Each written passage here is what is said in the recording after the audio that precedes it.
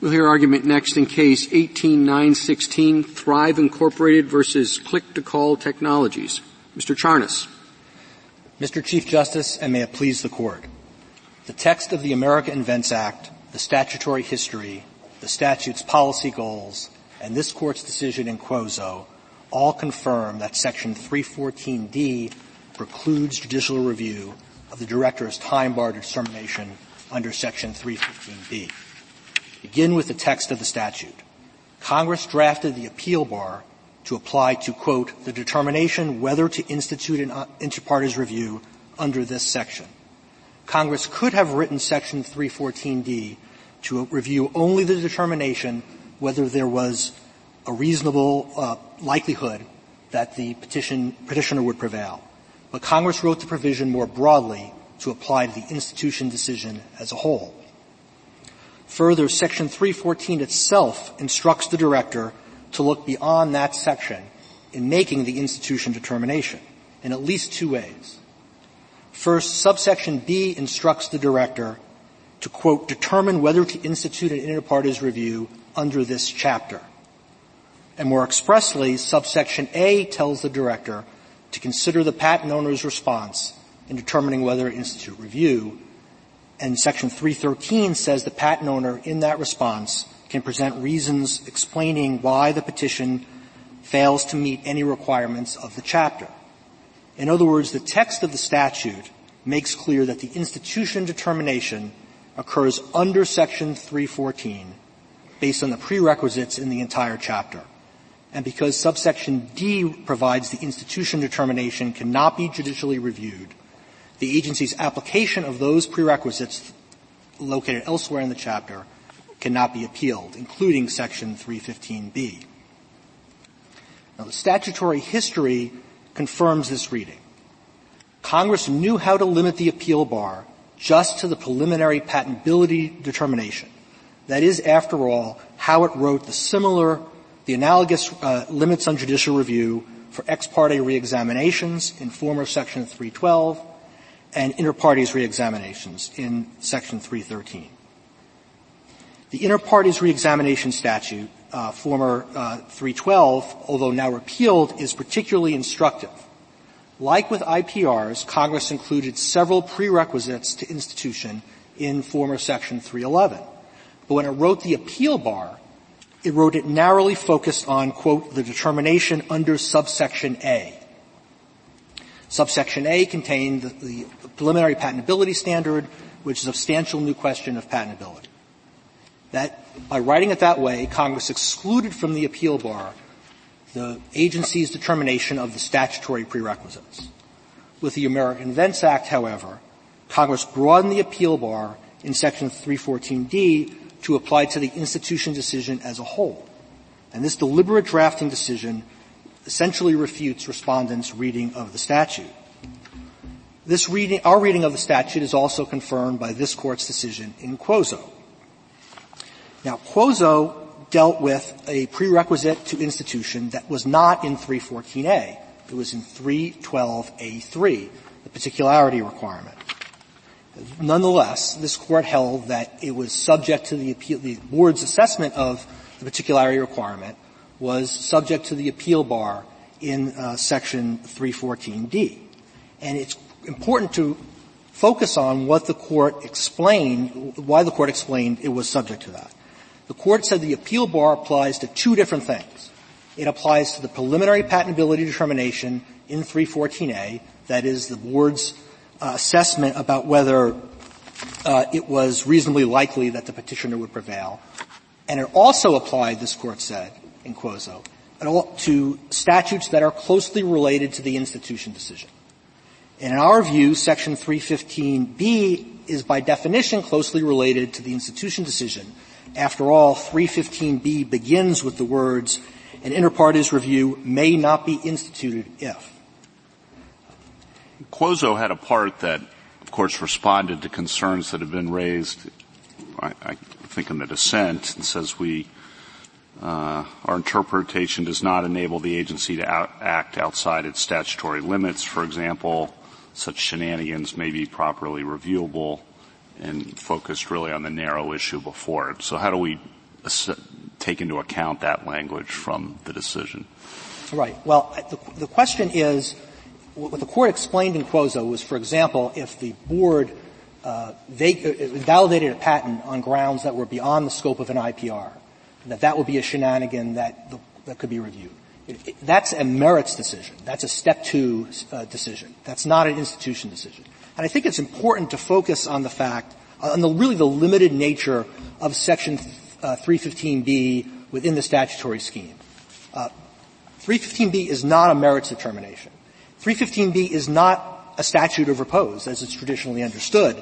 Instead, it's a limited forum selection provision.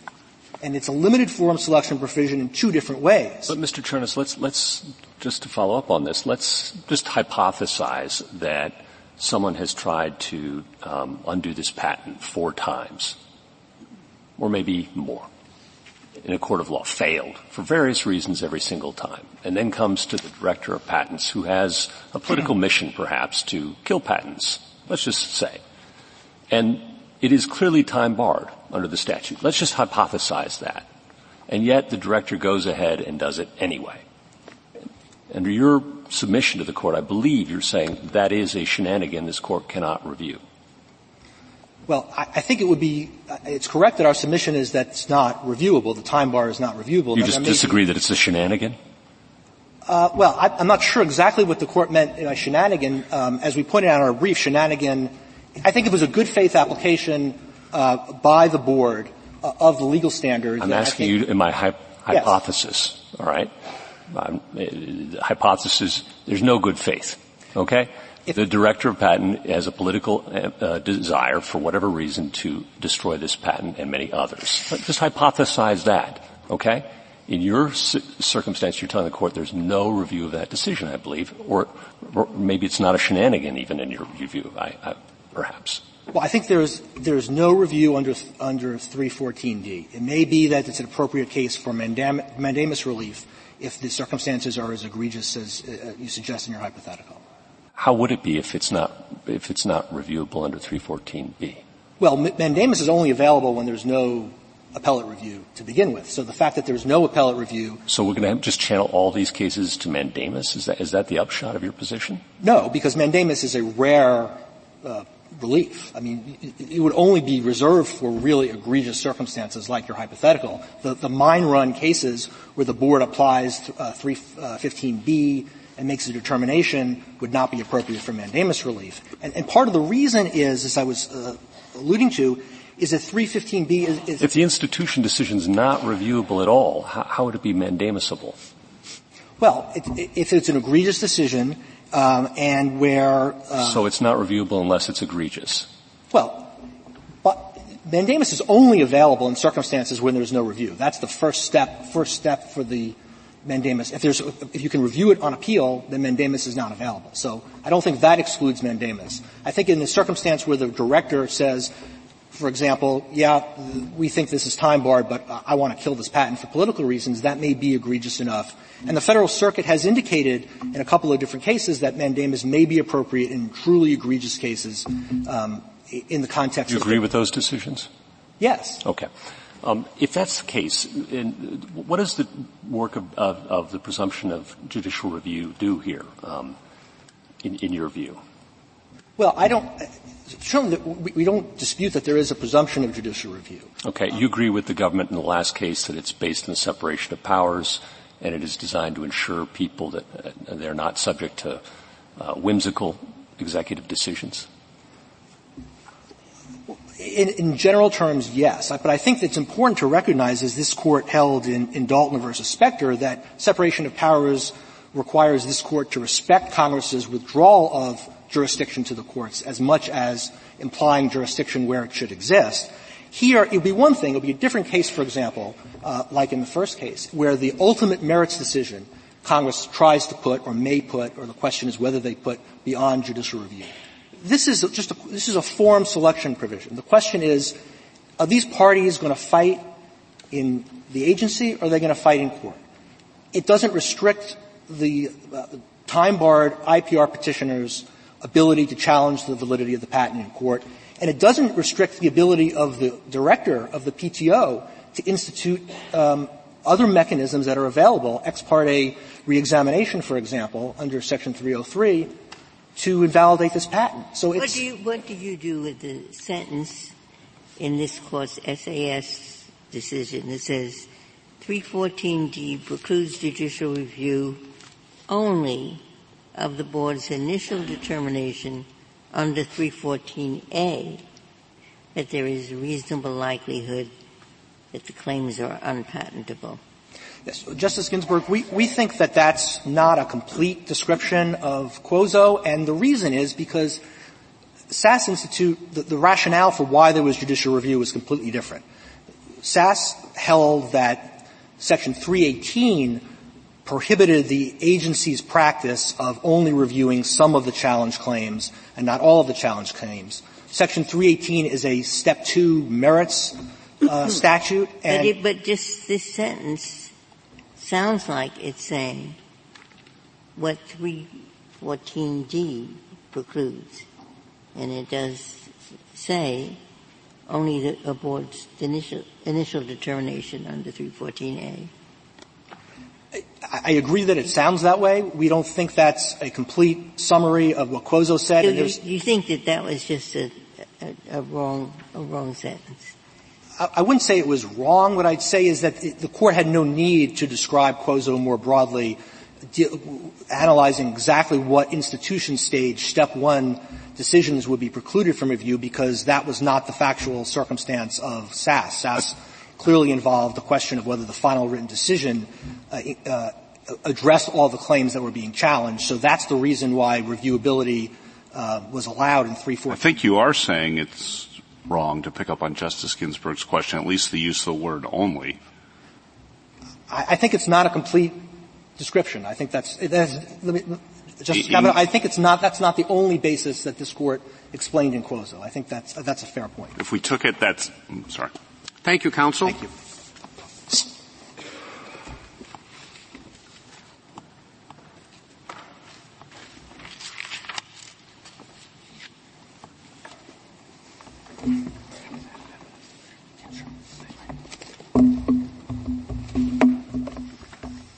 Mr. Ellis? Mr. Chief Justice, and may it please the Court. Congress established inter-parties review as a quick and efficient means for the PTO to revisit issued patents and to cancel unpatentable claims. It proceeds in two steps, institution and trial. To prevent duplicative proceedings between the agency and the courts, Congress established a series of prerequisites to the institution of such a trial, but to maintain the efficiency of the process and ultimately to preserve the resources of the agency and the parties, it focused judicial review on the issue that matters most to the system as a whole, the final patentability analysis in the final written decision after trial. Respondents' argument to the contrary is inconsistent with the plain text of 314D, with the structure of the Act, and with this Court's decision in Quozo. And ultimately, we give 314D the exact same meaning as its direct predecessor in former Section 312, despite Congress's use of markedly different language. Section 314D, on its face, precludes judicial review of the determination whether to institute inter-parties review, because respondents' challenge in this case is directed solely at that determination. The Federal Circuit lacked authority to review. I want to pose for you the same question that Mr. Charnas was asked about the separation of powers. As I understand his answer, at least part of it is more or less that this is small potatoes. It's just about timing for the institution of the matter, and that the basic issue of the patent validity is something you're going to get to.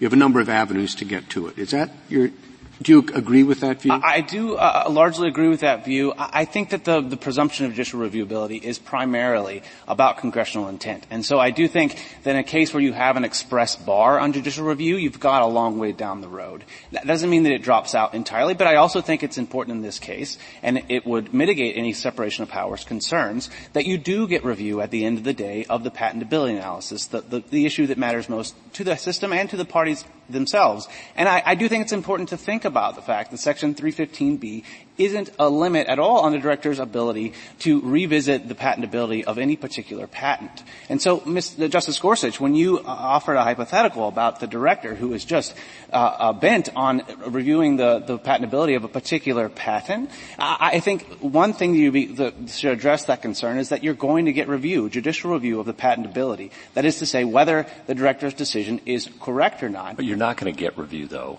of the question of whether the director could institute that proceeding in the first place, are you? Especially after, as I understand it, this patent has been challenged 4 times before, unsuccessfully. And here it was challenged successfully only because it was filed out of time.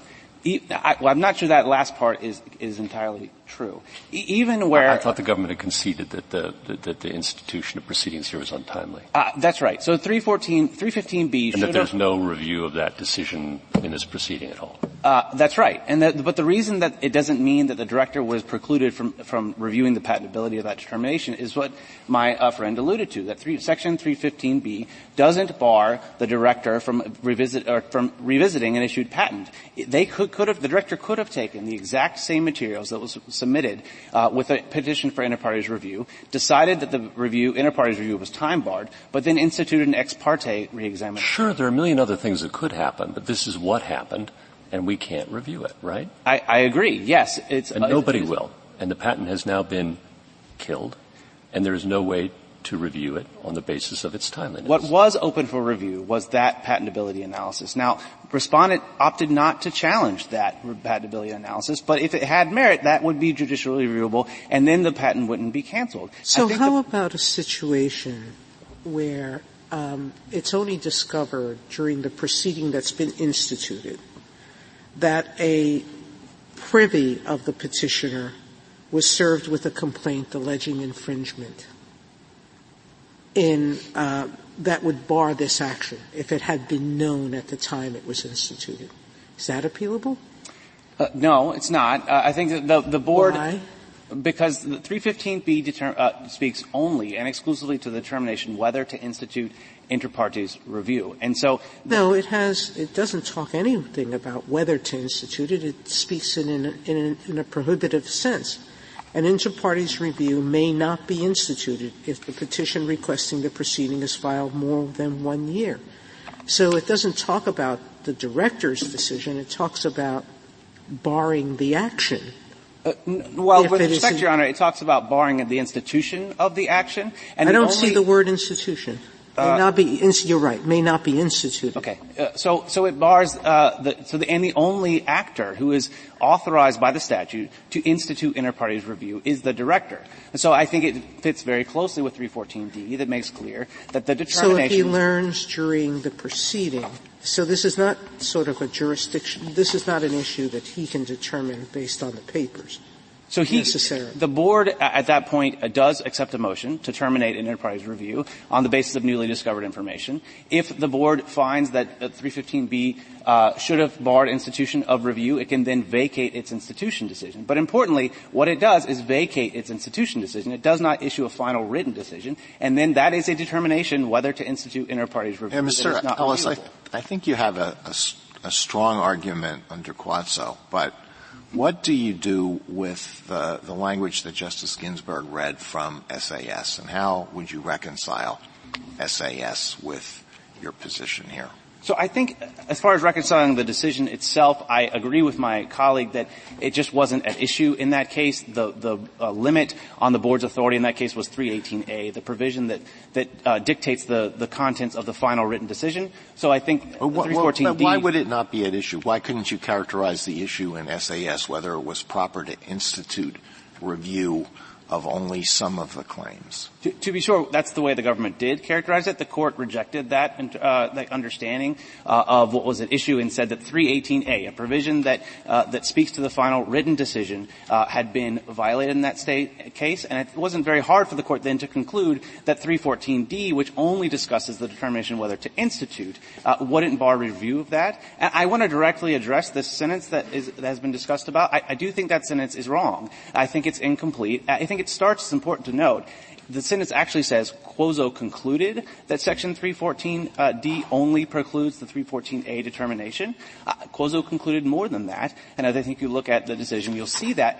But the reason that's not a problem is that it just wasn't an issue in SAS, and nobody flagged that because the statute that was challenged, that was on which the court's decision was based in SAS, was not either 314A or a closely related. Look at Quozo. And look at SAS. Everybody, I think several of us have the same problem. In Quozo, I mean, the object of this thing, those words, seem to be that look, there is a patent office making a decision about this claimed patent. In the closer relationship between the appeal and the issue on which it's being appealed to this decision, the more clearly barred it is. But you could have a reason for throwing out the patent that is terribly important, that has all kinds of implications. Constitutional, a different unrelated statute, or maybe there's some others which perhaps none of us could actually think of, but we could characterize them generally. Or then SAS doesn't say that's wrong. It's just nervous about the open language. And so it tries to take that and narrow it somewhat.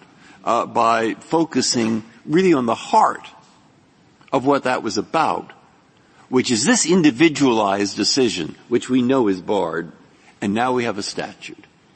And this statute, well, it's not exactly just about this decision, is it? But it's sort of close, isn't it? And so what do we do with this statute? Because this statute talks about the general problem of complaints that were dismissed without prejudice. And do they fall or don't they fall within those words, serving a complaint? And that is a general question. And it goes well beyond this, or well beyond it. I mean, I don't know. So I'm saying if you were me, and you read it that way, what would you say? Let's look at this statute. Is it a statute closely related, Quozo, or is it a statute closely related under SAS? And SAS doesn't use the words. Closely related. But that's what I think it's driving at. So I do think that this is a closely related decision. As we've discussed, it only speaks to institution. And if you have yes, of course it only speaks to institution, but you could have a statute that said anyone who's 6'2" can't institute. That would only speak to institution, all right? That would be an important statute or an important decision. So the fact that it only speaks to institution isn't quite catching the point. The point is how general and important is it above and beyond this particular proceeding, this particular claim. So if what you're driving at is sort of what was discussed in the first case this morning, the questions of law should be able to be reviewed. I just think unlike the provision in the first case, there's no basis to draw that distinction. So if you at the end of the day conclude it's just too difficult to figure out, as respondent says, it's unworkable to figure out how close is close enough, then what I'd urge the court to do is apply the provision as it's written. Well, if it's about the determination whether to institute inter-parties review, then it's not under this section. How about under this section? Yes. How about that? How about the fact that traditionally executive branch agencies have considerable discretion in evaluating the merits of claims and deciding whether to proceed with enforcement actions? And traditionally, statutes of limitations or repose or deadlines that are clear and written in law tend to afford enforceable judicial rights to citizens. How about that? So, as I mentioned before, this is not a statute of repose. This petitioner could challenge in the courts. This petitioner could join another IPR that was already proceeding. The director could institute review on the behalf of any other proceedings. person. I accept that, okay? But there's always like state proceedings. We don't do double jeopardy between states and federal law anymore. So there's always another proceeding available. There's always another way to skin the cat. But this is this is what Congress wrote in this cat, for this cat. And I guess I'm just wondering again, with Justice Breyer, in terms of how close it is, isn't there always a traditional distinction there that we recognize in our law governing judicial review? maybe there is a tradition. I agree. And actually, Respondent argues that his reading of 314D would do nothing at all. In fact, would just reinforce those provisions. But I don't think that's a plausible reading of the statute. And to address the under this section language, that language is used throughout the AIA, indeed throughout 314 itself. But under this chapter is used in the same provision. If we had under this chapter here, that would solve your problem. I don't think we need that. I mean, if you talk about, just look at the text before that, the determination whether to institute inter-parties review. Nobody doubts that the 314A determination is part of that, but no one also doubts that there are other aspects that go into that determination. So, for example, if you were thinking about a court's decision, whether to grant a preliminary injunction, no one would reasonably say that the threshold merits determination on a PI, that whether there's a likelihood of success, is the determination whether to grant a PI. Even if you say the determination whether to grant a PI under whatever authorization statute you're providing. And that's what under the section does. It does it here and it does it everywhere else. All it says is the petition filed under 311, the response filed under 313, the final written decision filed under or issued under 318A. That's what under the section does here. It does not, they don't use this language in a way that it's not used anywhere else in the Act. And if you have any doubt about the scope of this provision, I would urge you to look at the former section 312. It's laid out in our appendix, but it also block quoted at page 8 of our reply.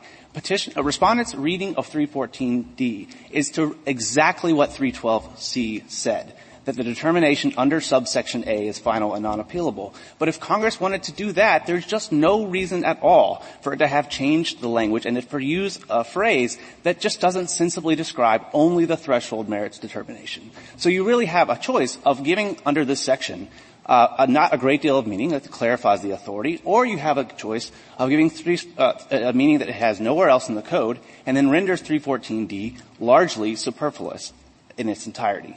We don't think that the former would, the latter rather, would respect Congress's choice. In this case, its undoubted choice to preclude judicial review. You think it's ambiguous?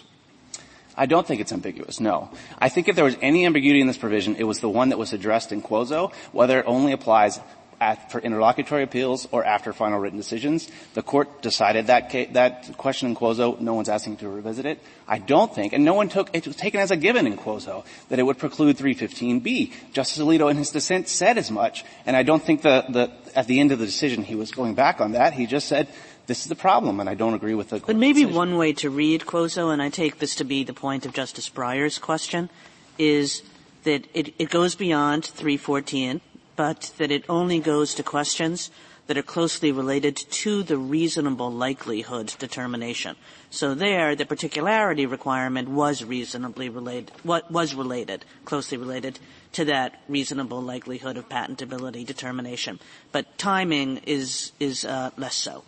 So I agree that's one way to read that one particular passage. I think if you look elsewhere in Quozo, you'll see that what the Court says, for example, on page 2141, is that it's the questions that are closely tied to the application and interpretation of statutes, plural, related to the Patent Office's decision to institute inter-parties review. So I don't think that's a plausible reading of what was going on in Quozo. And I would point out that it was 312A3 that was at issue there, not 314A. In Quozo, it was the particularity requirement. And that was described as a minor statutory technicality. But here, we're not dealing with a minor statutory technicality. We're dealing with a time bar. So does that expression in Quozo that it was a minor statutory technicality limited so that a time bar could not be characterized that way? Briefly, Mr. Ellis. No, Your Honor, it does not. For one, 312A was a meaningful limit on the Director's decision to even institute at all. So we think it is, since that's a minor technicality, this one fits into the same bucket. It doesn't actually preclude the Director from reaching the final decision. And I take the point of that passage in Quozo to be that we shouldn't throw out the Board's final written decision on patentability, the major question on a ground that's completely unrelated to that decision. 315B is exactly that. Thank you, counsel. Mr. Geiser? Thank you, Mr. Chief Justice, and may it please the Court. I respectfully waive my 2 minutes, but would otherwise start by underscoring the truly extraordinary nature of the topside argument. As we've heard today, as my friends read this statute, Congress delegated the judicial function to an administrative agency, gave that agency the unfettered discretion to say what the law is, and then instructed that no Article III court at any time, at any level, may review the agency's interpretation of the statutory limits on its own power. Well, if you're going to waive your 2 minutes, I'm not going to sit back. The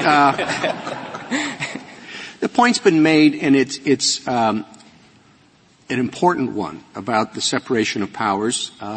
And I will repeat a question that has been asked this morning.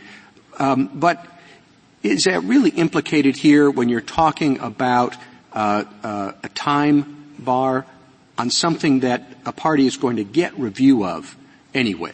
I mean, the question of patentability could be put at issue in any number of ways, and I wonder if those types of very significant concerns that it is importantly our job to be concerned, to be vigilant about, really do come into play when it's simply a question, do you go this route or can you go that route? And the fundamental question that's at issue about patentability is going to be reached. That's not being foreclosed. Well, the ultimate question isn't being foreclosed, that's true. But the 315B bar, this is not a minor statutory technicality. This is one of the substantive safeguards that Congress put into the Act in implementing this very new procedure that is adversarial in nature. And it understood that this is a significant protection for patent owners, and it's a significant way to divide the authority between the courts on the one hand and the agency on the other. So this isn't the type of provision that just is out there and it doesn't really have any effect in the real world. But I mean, I don't think it's what we were fighting over at Yorktown. I mean, it's just a question of whether, as you said, the ultimate question, the ultimate issue that affects the property rights in a patent, it's going to be reached. It's just a question of whether you use one procedure or another. Well, Congress viewed it otherwise, Your Honor. Congress definitely could have put in the inter-partes review scheme something like it did in Section 303C, and so the director can institute sua sponte if it wants to. It instead required a proper petition, and it categorically cut off the agency's authority to act if the petition is filed after that 1-year deadline in 315B. Well, it does, but you don't contest, right, that if this petition is thrown out, somebody else can bring another petition, right? Oh, hypothetically, they could, Your Honor, but you would need a hypothetical future party raising a hypothetical future petition. It hasn't happened yet. And there's nothing in the statute that says Well, but it wouldn't be rare to have such a party. Quite the opposite. It would be common to have another party who would pick it up. And what your solution would happen is that we go through the entire process, soup to nuts, and then we get to the end, and somebody says, the time bar wasn't applied correctly. We throw it all out, and we start all over again on something that we know by now is an invalid patent. Well, we don't necessarily know that it is an invalid patent. We know that the board held that it was an invalid patent. And it is reversed a quarter of the time. But I think the important point is that Congress did say that the agency cannot exercise its review power for inter partes review in those circumstances. And it may be true that there might be a future party, but we don't know that yet. Congress could have excluded that. Well, Congress also said that there's no judicial review of the decision whether to institute. And presumably Congress said that for exactly this reason, that once that decision is made and you go through the entire process and you get a merits determination, given that throwing it all out is just going to land you at square one doing the exact same thing, that it was it's a little bit silly to go back to square one. Your Honor, I don't think that Congress thought that Section 315B was insignificant. I think they wanted it to have teeth. And just to be absolutely clear, the petition that my friends are raising on the other side says that no court can construe what that language means. This is a provision that Congress used to calibrate important interests. But if we're in doubt about, we think it's ambiguous, doesn't the nullification of the determination that this patent is no good, that's out there, that's what the board thinks, that this should not have been patented, and we wipe that out, then you get another challenger, and the board has already made the decision that the patent is no good.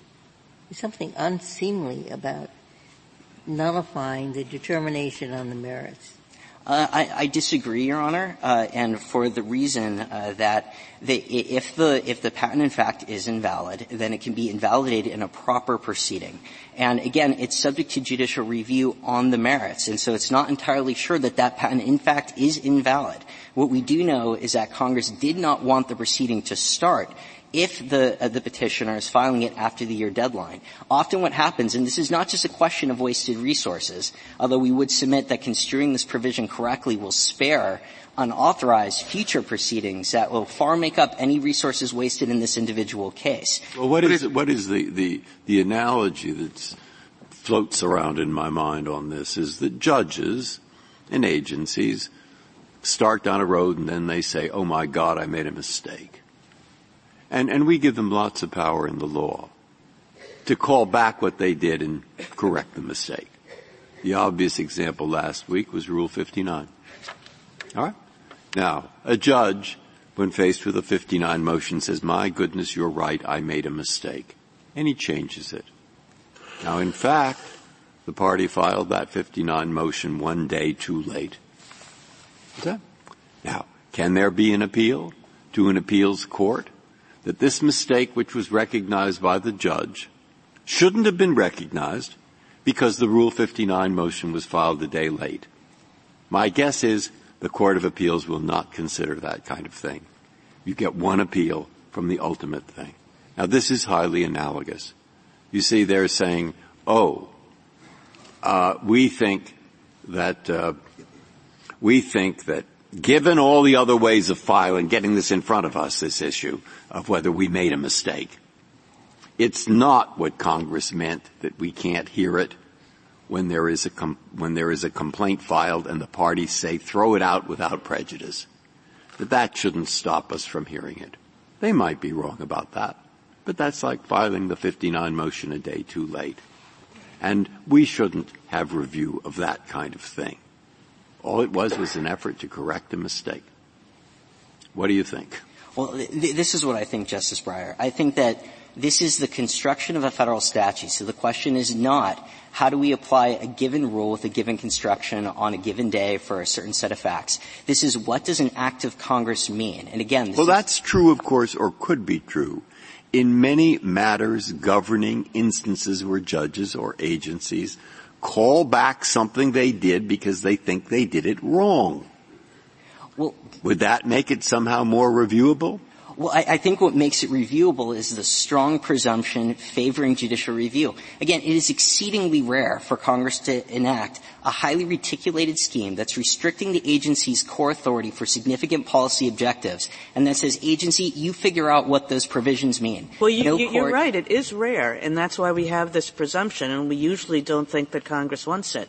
But this language is pretty broad. It's the decision to institute is final and unappealable. And you're going to tell me it's in this section, and I'm going to tell you, in this section, it's just the decision to institute is in this section.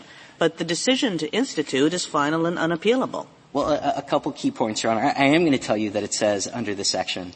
But I do think it says that for a very important reason. And under my friend's reading, that phrase under this section has absolutely no meaning. You can take it out of the statute, and it means exactly the same thing. In fact, you can replace the word section with the word chapter. These are two very different terms. And Congress knows the difference because if you look to 314B, they use the phrase institute under this chapter. Well, I don't want to interrupt the rest of your answer to Justice Kagan, but would it be possible for the director to institute inter partes review under some other section?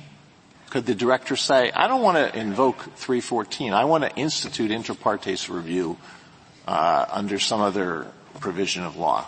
Can he do that? Well, and there's an oddity with this statute, Justice Alito, in that there is not an express provision anywhere in Chapter 31 that expressly authorizes the director to institute review. It's not in 314. The institution takes place implicitly under this chapter, which is why if you look through Chapter 31, you'll see repeated instances, and I think 314B, which is under this section, is a great illustration. It talks about institute and inter partes review under this chapter. It is not, as my friend from the government says, it's just describing where something happens. Mr. Geiser, I think 314A does. It does it in a little bit of a backhand way. I understand that. But it says it 314A is what tells the director when he should institute. And so it's 314A that authorizes the director to institute, and then 314D says the decision to institute under this section, in other words, under 314A, is final and unappealable. I almost agree, but there's a very important predicate step, and that's in order to get to Section 314, you first have to clear the gateway prerequisites under 315, including 315B. And as my friend from the government concedes in the reply brief, this is on page 6 of the government's reply, they concede that if the prerequisite under 315B is not met, the director has nothing else to do, which means that the director doesn't make any determination under Section 314. And you're right that Section 314D is linking the determination under the section whether to institute to that determination under A, which is entitled the threshold consideration. It's looking on the merits. If you have an eligible petition, does it satisfy has the director determined that the information presented shows that it's reasonably But if you're probable. right, Mr. Geiser, what does this unappealability bar really amount to? When does it bar anything that anybody would want to raise as an argument? Because if you're right, it's just limited to the substantive determination at the threshold stage. But by the time this is going to get to appeal, the substantive determination at the threshold stage has been subsumed by the final substantive determination. So if you're right, you're basically saying, there's this there's this bar on appeals that applies only to something that nobody would raise. Your Honor, what I'm saying is exactly what Congress did in Section 303C. Well, you're saying that Congress wrote that silliest provision, that the bar on appeals applies only to something that nobody would raise because it's been totally mooted out. It's not silly because Congress has a good reason to make absolutely clear that people will not interrupt the inter-partes review while it's going on with a disruptive interlocutory appeal. And at the end of the day, they won't waste the court's time with that preliminary initial threshold decision. But again, Congress is repeating the exact same pattern that it did in Section 303C and that it did in former Section 312C. Do you disagree with Justice Kagan that it does no work under your reading? No, it clarifies what the likely outcome is, and I think clarifying does give it significance. Does the clarifying do any work? I think in the real world, which is what I took to be her question. This is all I can say is that we know that Congress thought it was doing work because everyone agrees that is all that Congress did in 303C and 312C. So I'm not making this up. If you look back and see what has Congress done in the past in this very area, it's done exactly how we're reading 314D. And this is an area, again, that I think all parties to this case agree. Everyone agrees that 303C and 312C, former Section 312C, accomplish only what Justice Kagan has pointed out. I think Mr. Ellis would say, well, that's true, but those provisions were specifically said exactly that. If you take a provision that's now written much more broadly and limit it to that set of applications, which is essentially nothing, I mean, isn't Congress's intent being flouted? I don't think at all, Your Honor. And first of all, the language is not markedly different. And I think one would expect that if you're going to expand an appeal bar, which again, we're in very rarefied territory, as we heard both earlier today and at the top side of the argument, of cutting off the court's ability to say what a provision of the United States Code means. No court at any time will have the power to read this and say what it means. Can you give any real-world example of when the bar would do work?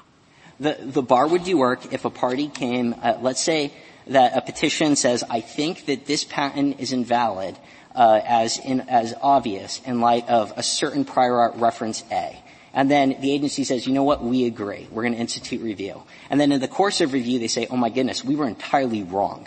That argument was actually frivolous. But you know what, there's actually a different argument that would invalidate the patent at the end of the day. Then I could see a party saying, well, wait a minute, then institution was improper under A, because they're conceding that, in fact, the petition should not have been instituted. So you think that Congress wanted, in a case like that where the patent board has found a good reason why the patent is invalid, to go back and do the entire thing over again because its initial theory was not the one that it ended up with? What I think, Your Honor, is that Congress was not focused in a single-minded way on a single objective when they wrote the statute. These provisions were heavily negotiated, and I think if you see the Miki on our side, you can see why they thought that the 315 bar is a fundamental safeguard to protect patent owners from both harassment and abuse. It avoids a situation where someone litigates in district court They test the waters. It turns out they don't like how it's going, and they try to uproot the proceeding to the agency after the fact. This is very important substantive protections for a patent owner whose property rights are subject to review in an Article I tribunal. And my friends have even conceded that that tribunal is truncated. It is not providing an equivalent process that you would get in a normal Article III proceeding. So I think Congress didn't look at this as a minor statutory technicality. Well, it doesn't have to be characterized as minor just because it's not judicially reviewable. We presume that the executive officials are going to follow the law set forth by Congress whether or not there's judicial review. We do presume that, but we also presume that they're more likely to follow the law correctly when someone knows they're checking their homework. That's true in practice. I grant you that. But it's not that it does no work without judicial review. I'm just pushing a little bit on that point. Your Honor, I fully agree that we have every belief that the agency will exercise the utmost good faith in adjudicating cases under this scheme. But what we do know from mock mining and from other cases of this court. But that's a way, sorry to interrupt, but that's a way to make the whole thing do some work. Under the theory that it's an important provision, 315, it does work in telling the agency don't do this. There may not be judicial review, but don't do this, and the agency's presumably going to listen to that. Then the appeal bar, though, also does some work under this in that it knocks out claims. It says certain kinds of claims are not appealable at the end, even if they happened in the rare instance or maybe not so rare to violate that bar. So both provisions do substantial work then. What's wrong with that, looking at it that way? Well, I think what's wrong with it, again, is that you're removing any ordinary, traditional, normal function of judicial review to ensure that the agency is constructing the outer limit on its own power correctly. And again, that's not a small thing. But, you cited mock mining, but mock mining was very clear to say, again, we usually think that Congress wants the court to police a congressional statute. But sometimes Congress wants the agency to self-police because it doesn't think that the costs of judicial review, and there are some, are worth it, given the subject matter, given the fact that in this case there's going to be review of the principal question anyway. And, in the end, this is not, it's not unconstitutional if Congress wants to say that the decision to institute is not reviewable, and Congress appears to have said that. Well, they've appeared to say it with respect to something, but the question is as to what. And again, I think it's highly unusual that Congress put this no appeal bar in Section 314, said it applies to a determination under this section, and there's a ready candidate for what Congress had in mind. And then is the only section that deals with institution of inter partes review. Any institution of inter partes review would be under this section, because there is no other section that deals with institution of inter partes review. Well, again, Your Honor, though, in order to even get to Section 314, you first have to clear the gateway prerequisites elsewhere in this chapter, including Section 315. And again, we're simply reading 314D to say exactly what this Court in SAS said it meant, which is it is limited to only the initial patentability threshold in 314A. Now, my friend from the government now concedes that they think that was wrong. I don't believe they've asked this Court to overturn SAS. We don't think that the Court was wrong. Well, it's not a question of overturning. It's just, I think what they were saying is that SAS dealt with one issue in which it was unnecessary to recite Quozo's full test, but Quozo has a broader test than SAS quoted. Well, to be very clear, I think that we went under Quozo as well, but I don't think that the reasoning in that statement, which is a very plain statement in SAS, can be limited in that way. SAS was addressing the government's argument that 314D precluded any issue bearing on the institution decision. That is taking on exactly the same contention that they're raising in this case. Their contention ultimately is that this Court might have adopted a different rationale and ruled more narrowly in order to reject that argument. But that is an absolute part of the core holding of the case and rejecting what the government eventually framed as their primary submission in SAS. But I also want to be clear about how to reconcile SAS with Quozo, because I think SAS has already given us the pathway on how to do that. Quozo was absolutely clear that if you have a fundamental challenge to the 314A determination, but it is using the tools of other provisions of the Act that are designed to get information to the director to make that determination, then that's what's barred. And I think it's clear that when Quozo said it precludes the initial patentability determination and any other statute that's challenging that determination, it specifically used the phrase that determination, that patentability question, that's what's knocked out. And that's because the ultimate challenge is to 314A. And that makes good sense because no party in their right mind would say, I have no problem at all with the reasonable patentability determination. The threshold was met. What I'm really upset about is the way that the petition was written. That's a claim that will fail every single time. There's no conceivable prejudice to that. But that is the opposite of what happens if someone is violating a strict statutory time bar that, again, is phrased very differently than the phrasing that you see under Section 314. 315B is phrased as an outright ban on the authority of the agency to institute. It says an inter-parties review may not be instituted if those conditions are met. When you look to 314, it's asking what does the director think? This is something that the director has the power to determine. Now, that's something that the director can do if the gateway prerequisite under 315B has been satisfied. If it hasn't, then the director has no power to proceed, which, again, we agree with the government on this narrow point. On page 6 of their reply, they say plainly that if that prerequisite is not met, the director has nothing else to do.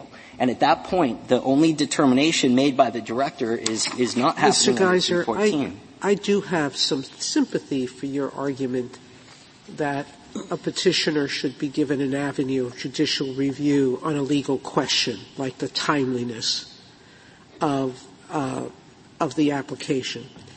But some amici point out a potential problem under your view, which is if the PTO agrees with you on the legal question and throws this complaint out, that the other side won't have an opportunity to challenge that. Because the only power to appeal is under 319, and 319 requires a full hearing for appealability. So what do we really, one way or another, we're going to preclude judicial review, the argument goes, of a legal question. Let me see if I can give you some comfort on that. There are always two questions that come up in these cases. The first is there a provision that affirmatively authorizes judicial review? And the second is there a provision that affirmatively precludes judicial review? So we're talking about 314D. Now, our contention is that, let's say the Patent Office misreads 315B to say it doesn't have authority when it in fact does.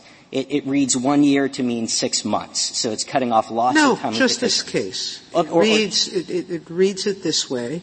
And the other side says you're wrong for all the reasons it earlier gave. Okay? So our contention again is that 314D would not preclude review. The question is what is the affirmative power to review? Now it won't come under 319. You're right. There's no final written decision. But that doesn't take away the potential to raise this under the APA, which provides judicial review for decisions where there's no other adequate means of doing it. It potentially could get review under mandamus depending on the egregiousness of the decision. And there is a provision in Title 28. It's 1295A4A that gives the Federal Circuit jurisdiction over a decision of the patent of the PTAB in the inter-parties review setting. So there are lots of different ways that someone who feels aggrieved by a misreading that cuts off power that otherwise exists. And I don't think that would also fall within the exception, just to make sure I'm rounding out the answer, for decisions that are committed to agency discretion. Because if the determination is we lack the authority to do something because they've misread one of the outer limits on their power, as opposed to we're declining to review for reasons of agency resources or we just don't think this is important enough to spend our time on, that's a different type of question. So I think that the amici on the other side are wrong in that respect. So what's so terrible about reading in this section to mean what it says, which is that where the director, what is the exact word, where the director decides to institute an inter-parties review under this section, that's it. You can't appeal that decision. That's the norm. And after all, the director could do this on his own, couldn't he? The director could institute an ex parte reexamination. So this then is basically a way, a little complicated way, but of the agency saying, oh my God, we made a mistake. And what that section has is about D, subsection D, is don't review the decision, oh my God, I made a mistake. Judge, you review whether it was a mistake. You review whether the patent should have been canceled or not canceled. But it's up to the director, really, whether he decides to look at it once, twice, or 3 times. Indeed, how do we know the director didn't look at it 10 times before he ever decided to grant it? So that's a simple way of looking at it. Well, and that leads you to pretty broad language about what's pretty broad category of what you can't review. Well, again, I don't think it is so broad. And I do want to make one thing very clear. The ex parte reexamination under 303 does not proceed the same way that an inter partes review does. It mimics the initial examination process. It gives the patent owner vastly greater rights. They get to interact with the office. They have additional amendment rights. So the process looks absolutely nothing like inter partes review. It's not just that they can say, you know what, we made a mistake. We'll just switch, we'll scratch off inter partes review and rewrite ex parte reexamination. It doesn't work that way at all. It's different. I'll give you that. But I mean, it's focused on the same ultimate question. Well, sure, Your Honor, but Congress decided in granting this new procedure that has a potent danger to patent rights, that the patent owners are entitled to a significant safeguard, and the main safeguard that they implemented are the ones in 315. Well, I guess the question, though, that we're struggling with is, so what's the big deal? If you're stuck going to ex parte review anyway, why should we care? What's your answer to that? Well, I think you should care because inter partes review is a very different process than ex parte reexamination. And again, if Congress — But somebody else can — Spell that out. Why? It's because instead of having an opportunity for a single response, truncated discovery, you're in an adversarial proceeding, you're before a panel of 3 PTAB judges who might give you an hour oral hearing, you get a long iterative process with a talented patent examiner who can say, this is what I think is wrong, and then you have lots of opportunities to show them exactly why that concern is unfounded. And again, the PTAB is reversed a fourth of the time. It's not like this process, because it's so truncated, I'm assuming, is perfect or without errors. But if it's not this petitioner, it can be another petitioner. And indeed, even when a petitioner drops out under this statute, the board can keep the proceeding going without the petitioner. So the fact that it's this petitioner seems utterly unimportant under this statute. Not at all, Your Honor. And I think the key is that if Congress thought that the board can do whatever it wants, it would have mimicked the same language it had in 303, saying they have a sua sponte right to institute review. This is a procedure that is keyed directly on there being a proper, timely petition. You don't deny that another petitioner can just step into the shoes of this petitioner. If they file a timely petition, they can seek review. I absolutely concede that. And you don't deny that if a petitioner drops out for any reason, the board can go on without any petitioner. Assuming that it was a properly filed petition in the first place. We don't disagree with that. It just doesn't seem as though this petitioner makes all that much difference. Well, Congress felt otherwise in this heavily negotiated process that produced 315B as a fundamental safeguard for patent. But again, why would it have made that judgment, I guess, is the question. Why does it matter whether it's one petitioner or another petitioner? Well, because Congress felt that it was important in this adversarial scheme. Why? To make sure that you don't have someone gaming the system, waiting out over a year or even in this case 10 years before they seek review, where you don't have repeated inter partes review petitions filed by multiple people trying to hold up the patent and prevent a legitimate litigation in an Article III court seeking recourse for infringement. There are lots of reasons that Congress would have had in mind, but typically the way the system works is Congress passes a law, the agency gets to enforce it, but this court ultimately gets to say what those provisions mean. Congress thought this was an important provision. Congress could have said, you know what, it doesn't really matter if it's timely or not. Do your best, agency, and then we'll move on. But they limited this, located it in a specific section, keying it to a specific determination, as this Court has already recognized in SAS. And it said that only that determination, the one under this section, not under this chapter, is a thing cut off from appellate review. So I don't think it's enough simply to throw up our hands and say maybe someone else could come along. Maybe they can, but maybe they won't. And even if they do, they still need to mount a challenge that the director is willing to accept. And I would like to say one other point about the statutory history. Again, I do think that this is actually a point in our favor, not my friends. It shows exactly Congress following the same pattern and cutting off a similar type of appellate review. It's very narrow. And I think that it would be extraordinary to presume that Congress expanded that in such an oblique, indirect way as they did here. When Congress wants to cut off appellate review and say that the usual Article III function is delegated exclusively to an agency where no court at any time gets to look through any of these provisions that Congress took care to articulate to limit the agency's power, Congress presumably writes in a clear and unmistakable way. I would submit that I'm not aware of any case that this Court has ever decided may I finish?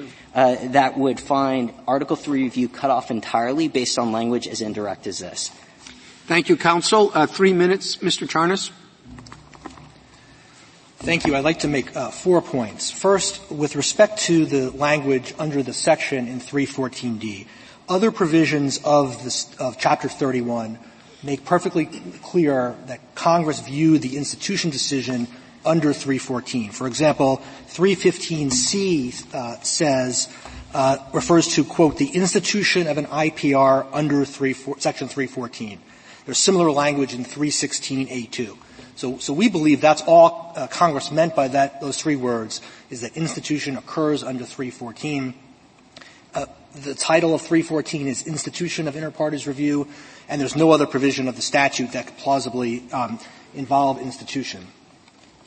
The second point, my friend referred to several times to Section 303 and former Section 312 and suggested that they're analogous to what Congress did here in 314, but that's simply not true. If you look at former Section 312C, what it says is, quote, a determination by the director under subsection A shall be final and non-appealable. If Congress meant to limit the preclusion of judicial review to the preliminary patentability determination in subsection A of Section 314, there's no reason it would not have used the language that was already in the statute that it was replacing when it drafted the America Invents Act. And it did not do that. It specifically changed the language, and that change has to have some meaning. Third, my friend also mentioned when asked, I believe, what work Section 314D said that it bans interlocutory review. Well, that rationale was specifically rejected by this Court in Quozo, where it said it was not limited to simply prohibiting interlocutory review. In fact, it would have been superfluous if that was the purpose of the statute, of the provision. And fourth, going to your question, Justice Sotomayor, we disagree that there's not we think there is an asymmetry here if respondent is correct. This Court in Quozo said clearly that denial of an IPR petition is committed to the agency's discretion, and that means it's unreviewable. And that's how the Federal Circuit in several decisions has interpreted it. In the Wi-Fi 1 case, which is the en banc case that was applied below, the Court said that a denial cannot be reviewed. In the more recently in the St. Regis Mohawk case, it said the same thing. So I think you've got an asymmetry here, which is that legal determinations made by the board in the course of granting review, if respondent is right, can be reviewed after final written decision on appeal. But if the board denies review on the basis of a legal determination, that will never be reviewed. So here, for example, if the board came to the opposite conclusion, it would not be reviewable. Thank you, counsel. The case is submitted.